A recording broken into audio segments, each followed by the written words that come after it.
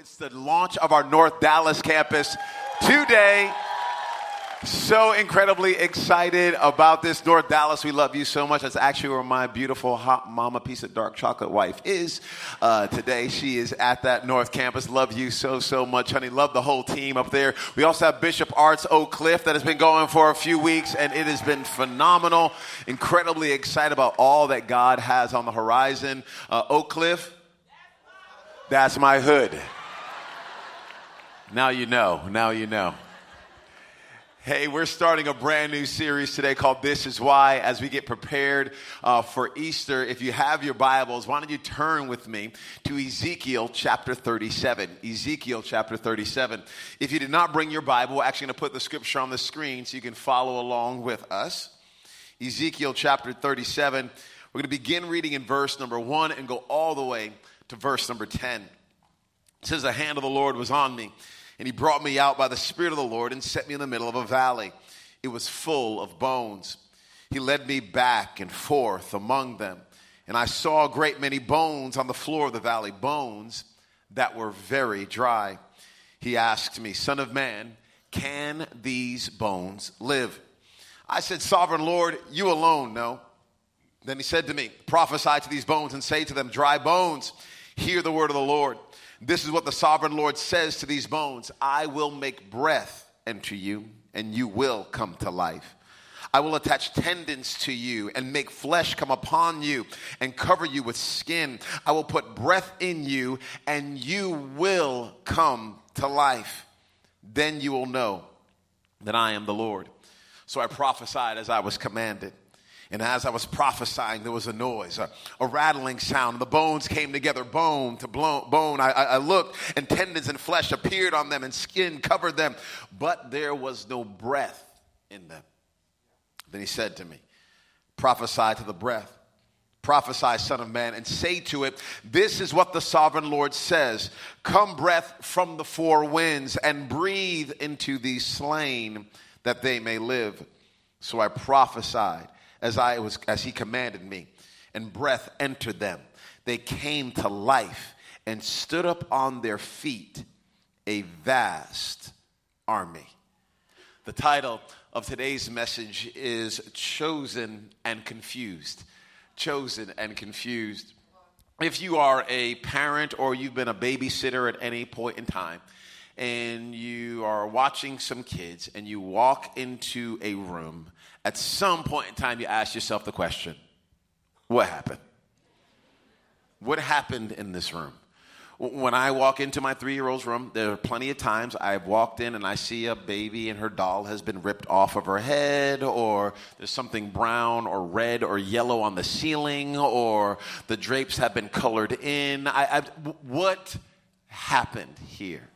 When I'm reading this passage of Scripture, I try to insert myself into the Bible. I don't want to read it. I want to live it. I want to breathe it. I want to walk amongst it. So I insert myself into this text, and I'm thinking, as I'm watching Ezekiel walk back and forth among these bones, what happened?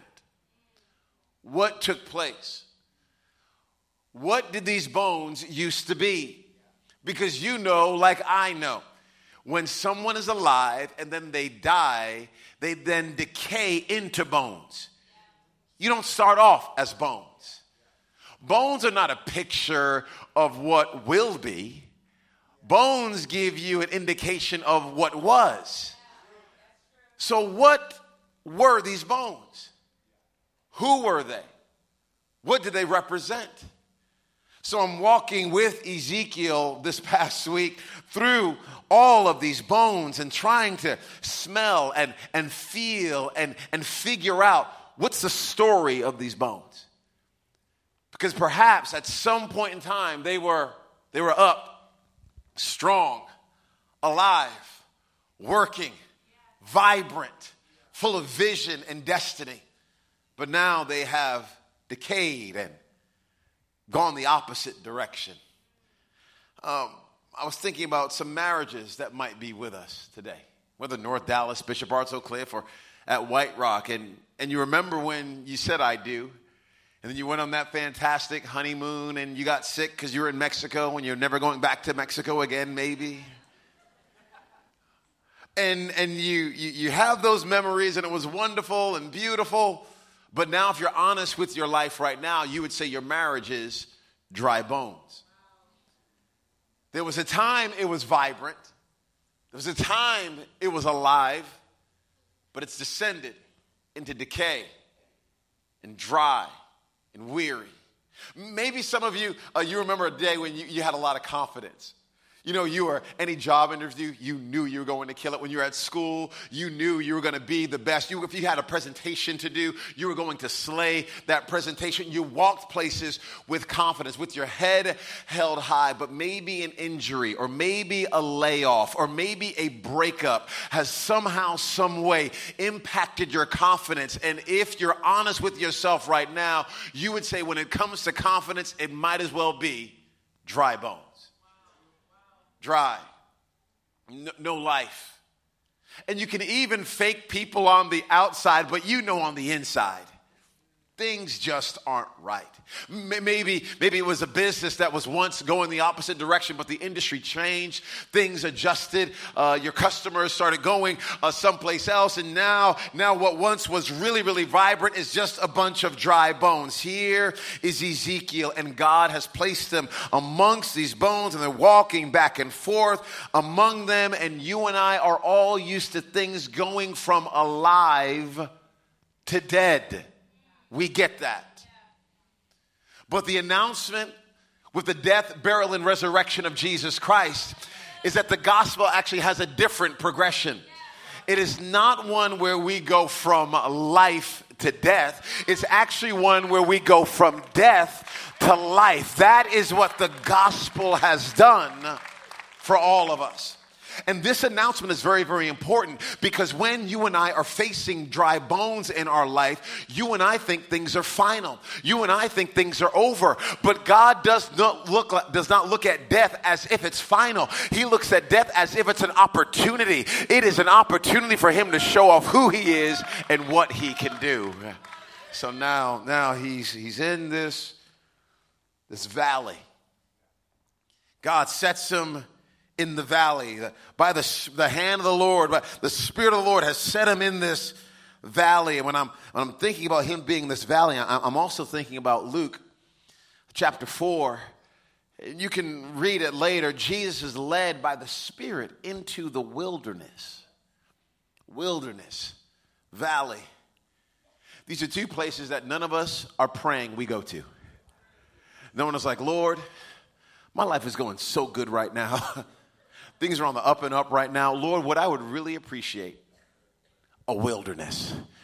God, can you give me a valley that I can walk through right now just so that you can show me how good you actually are?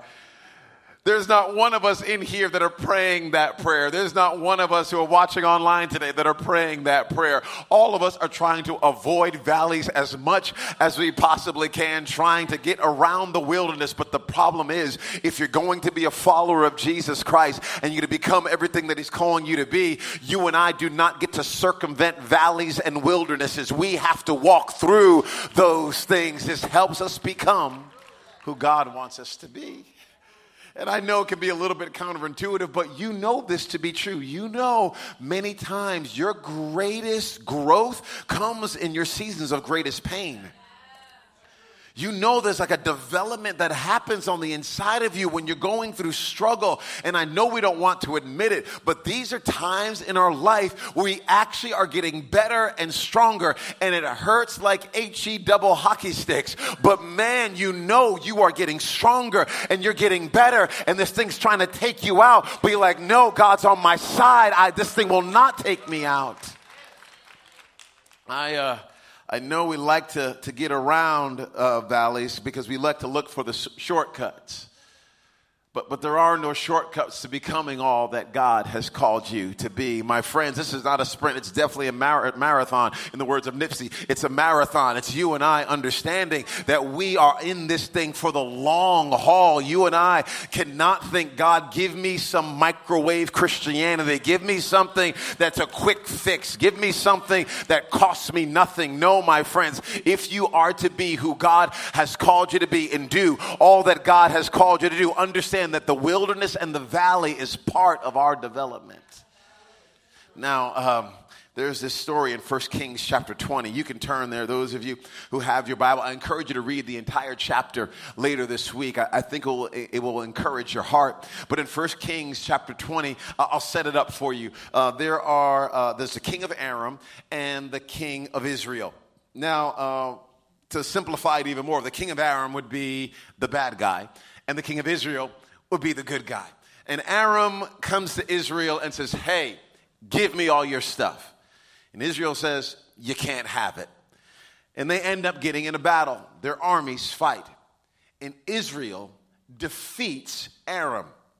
And Aram's trying to figure out, hey, what happened here? How did this take place? How did that wimpy small nation defeat us? Well, look at this. 1 Kings chapter number 20, verse 23. Meanwhile, the officials of the king of Aram advised him. His counselors came to him and said, their gods, the children of Israel, their gods are gods of the hills. Some of your Bibles might say mountains. Their gods are gods of the mountains. That is why they were too strong for us. But if we fight them on the plains, if we fight them in the valley, surely we will be stronger than they. So his advisors are telling him their God is a God when things are going good. Their God is a God when they're on the mountaintop. Their God is a God where everything is in order. Their God is a God when everything is neat and tidy. Their God only works when they are on the mountaintop. But if we fight them in a different place, if we fight them in the valley, we will surely take them out. So you would think God would go, okay, no problem. I know who I am. I'm not gonna let them get in another battle. No. What he does is allows the children of Israel to go into another battle. But this time, it will not be on the mountaintop. This time, the battle will be in the valley. And look what God says. Verse 28, the man of God came up and told the king of Israel, this is what the Lord says.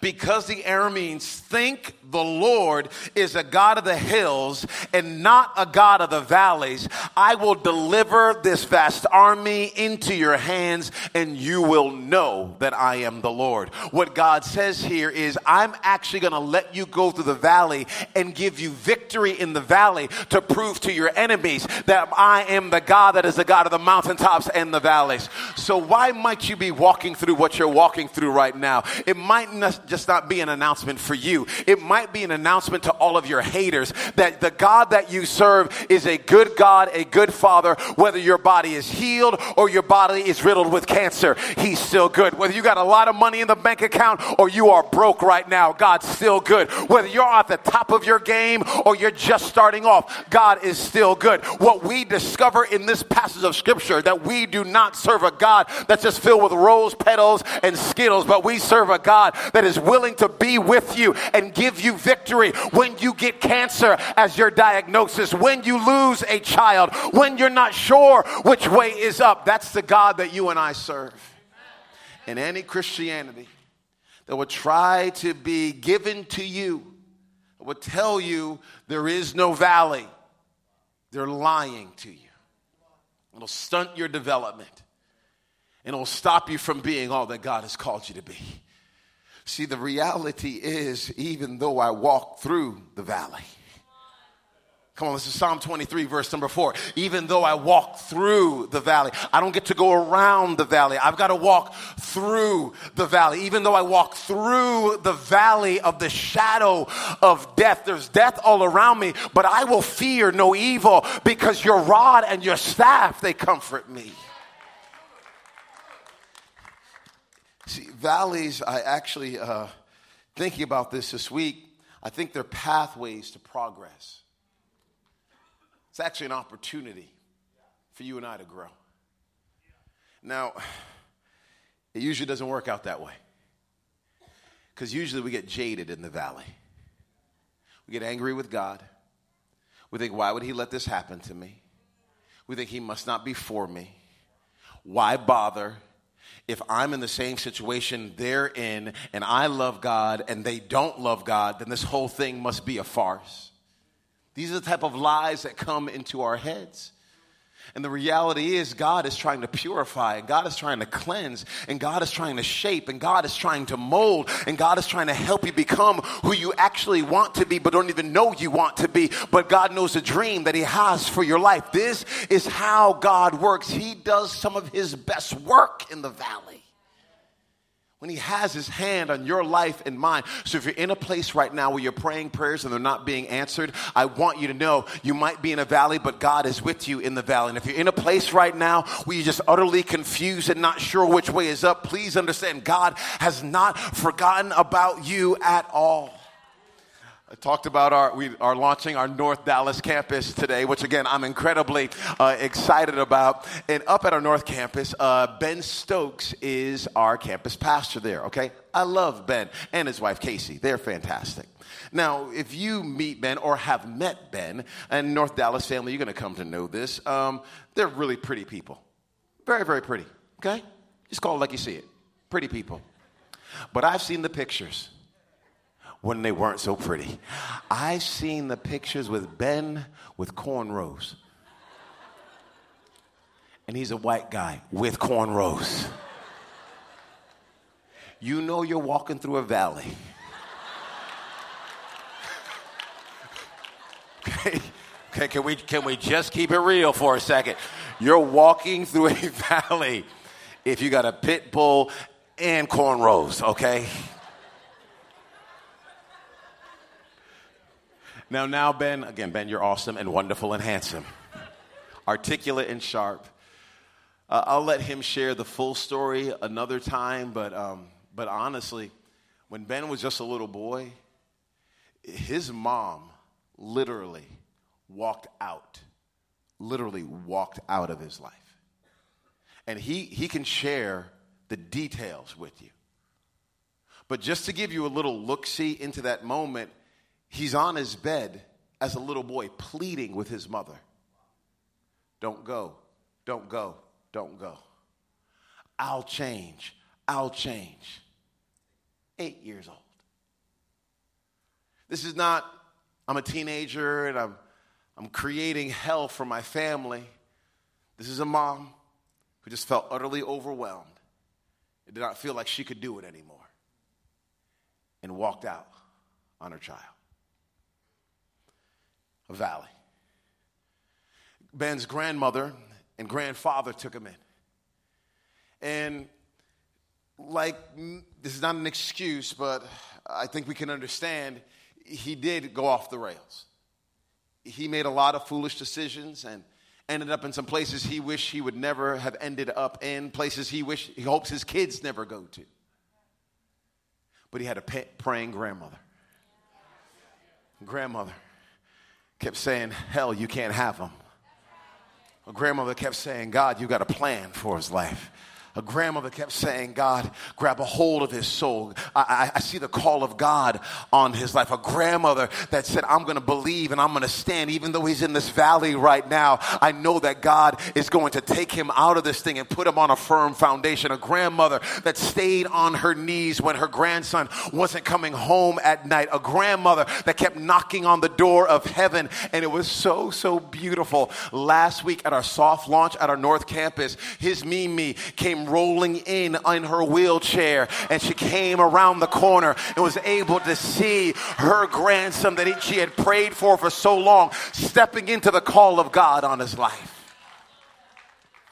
This is the power that you and I find in the glorious gospel of Jesus Christ. And it's the power that we find in being connected to a healthy local church that will spur you on to become all that God has called you to be. He's in this valley, and the valley is full of bones. I'm going to be honest with you. I was reading this passage this past week, and I saw the valley being full of cupcakes because my wife has me on this meal plan. That's not a good meal plan. I love you, honey, but there's no cupcakes on this meal plan. And I'm praying for cupcakes. They're made with like milk, right? And eggs. So I think it's good, but there's no cupcakes. So I saw just a valley of cupcakes. And me dancing in them. And me saying, yes, God, these cupcakes can live. But it's not cupcakes. It's bones. Dry bones. Very, very dry bones. I like the description that Ezekiel is giving us here. He's trying to immerse us in the story. He's trying to paint a clear picture that this is a hopeless situation. It's hopeless. It's not like they've just been dry for a little while. They've been dry maybe for years. Sun parched, dust covered bones. And whenever you and I are reading the Bible, understand that there is a message to the people that the book was originally written to, okay?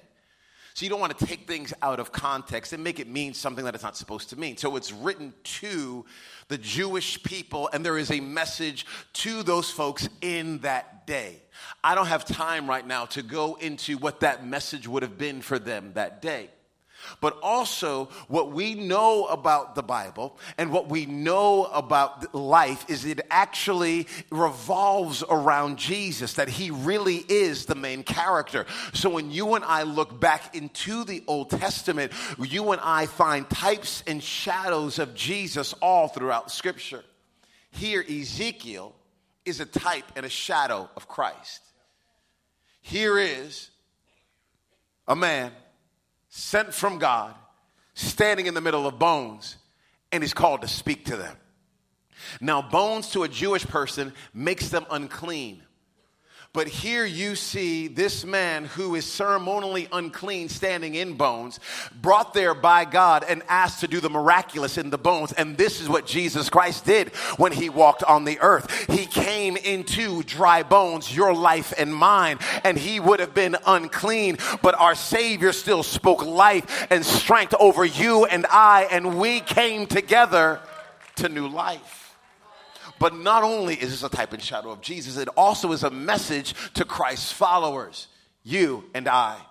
We are in this series called This Is Why.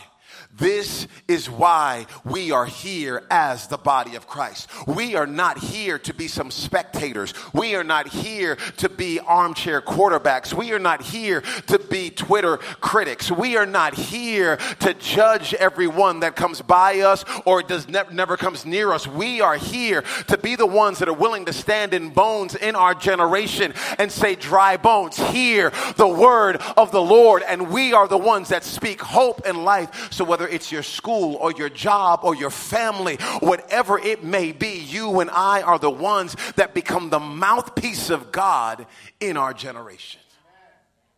And you thought you just were supposed to go to church on Sunday. So now there are these bones that are very dry, and he's told, speak to them. It makes no sense. It makes no sense to speak to bones. Okay, can we just be honest? Some of you guys can feel that even when we're worshiping on Sundays. You're like, man, why lifting my hand?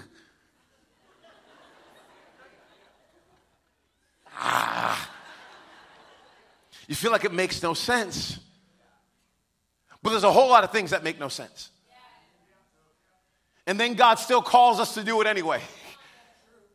Because he's a God that is outside of, okay, not opposed to, but outside of this realm, this world that we live in. Here's the thing. It doesn't make sense to speak to bones, but it doesn't make sense to open your home to foster kids either. But God still calls his people to do it. It doesn't make sense to go back to school, and it doesn't make sense to use your vacation time for a missions trip. And it doesn't make sense for you to get a call on a Monday about a baby that was left in the hospital and then to have that baby in your home by Friday, then to choose to adopt that baby like my wife and I did just a few years ago. It doesn't make sense to do that, but God still calls us to do those things. It doesn't make sense to love when you're stabbed in the back, and it doesn't make sense to keep going when you want to quit. And it doesn't make sense to praise when you're still in the middle of the problem, and it doesn't make sense to give 10% of your money to God. And it does not make sense at all to count it all joy when you're going through trials, and it doesn't make sense to pray for your enemies and do good to those who hate you. But God is in the business of doing that, which does not make sense. And if you and I want a God that we can wrap around our little finger and we can dictate the terms to, then you're God and he is not. So here we have a God that keeps doing the things that don't make sense. A few weeks ago, we had our marriage hangout night at our White Rock campus. It was so much fun. Hundreds of married couples came together. It was totally a spur-of-the-moment thing, and all of us came together. It was a wonderful time. I told, quick advertisement, okay, quick aside. I told all the single people in our church, because I don't want single people thinking there's not a place for you here, okay? Like, yeah, married hangout. Okay, hey, single and young adult, we got something for, I told you I had something for you. So on April 28th, we've got Rick Wilkerson Jr. that's going to be here with us on that Monday night. It's going to be a fantastic party. I want you to make plans to be here. This is just for single and young adults. So married couples, leave. Stay home. But at that marriage night, Chris and Ashley walk up to me. I had met Chris months ago. Chris said to me in the hallway, I'm just saying hi to people and shaking hands and trying to, love on folks. He said, hey, pray for my wife and I.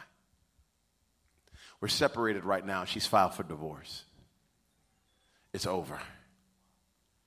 But pray for me. I said, I'll pray for you. I'll pray for you, Chris. I'll pray for you. That was my conversation with Chris. Little did I know that his wife somehow, some way, had filled out a Connect card. Somehow she made her way to church, filled out a Connect card, and one of our staff folks got in contact with her. Carrie got in contact with her and said, hey, you want to sit down and go to lunch? They go to lunch or go to coffee together. They're sitting down at coffee at lunch, and she begins to hear the story of Ashley and Chris, and all of Ashley's family is telling her, it's over, leave him, don't have anything to do with him. And Carrie's going, hey, I know it's dry bones, but I think God can actually do something with your marriage. I still think he actually can bring life to a place that seems like a desert right now. And Ashley ended up going to our Cultivate Women's Conference and getting more life poured over her. Then she decided, I'm going to keep on coming to church, getting life poured into her. And before she knew it, she and Chris are now reconciled. And they came up to me on that marriage night with tears streaming down their face at the handiwork of God in their life. Saying connected. This is why we have this family, this local church, this body of believers, this bride of Christ, because we're the ones that speak to bones and say, hear the word of the Lord. So I'm reading this, and again, we got the valley, and we got these bones that are very dry, and he prophesies and he speaks, but it works like skin and flesh come on them, but it doesn't like all the way work. So like it worked almost. I kept seeing this almost. Like I almost got out of pornography. I've taken some steps. I'm almost out. I'm not quite out. I'm almost out. I almost got out of depression. I almost got out of alcoholism. I almost got out of offense and bitterness. There's just a little bit in there that's like I made it this far, but I haven't taken that next step. Almost. My marriage almost put back together. It's not as bad as it used to be, but there's still no life in it, because you can have a marriage and not have a heart. You can have a business that has a really shiny name, or a company with a shiny name, but have no depth. what you need, what the body still needed. The body still needed the spirit. The body still needed the breath to enter it. The body still needed the four winds to come together and to breathe into these slain. And then when that happened, it was amazing. A vast army came to life. God, the whole time, was after an army. He wasn't after a club. He wasn't after a clique. He wasn't after a bunch of people that would think that they're better than everybody else and they would hide and go into their corner on Sundays. No, he was after an army. And what do armies do? Armies protect and armies possess. That's what armies do. And you and I are the army of the living God. And we are called to protect the hurting and the lost and the broken and each other. And then we are called to go and possess the land that belongs to God. So anytime you hear somebody being sex trafficked, understand that the church has been put here to be the ones that go into those places and possess that land. Any place on the earth where it does not quite yet look like heaven, understand that we have been given the mandate to feed those who need to be fed, to love those who need to be loved, to help those that need to be helped, to redeem those that need to be redeemed, to rescue those that need to be rescued. This is the mission of the church. This is why we exist. And it's all for the glory of God.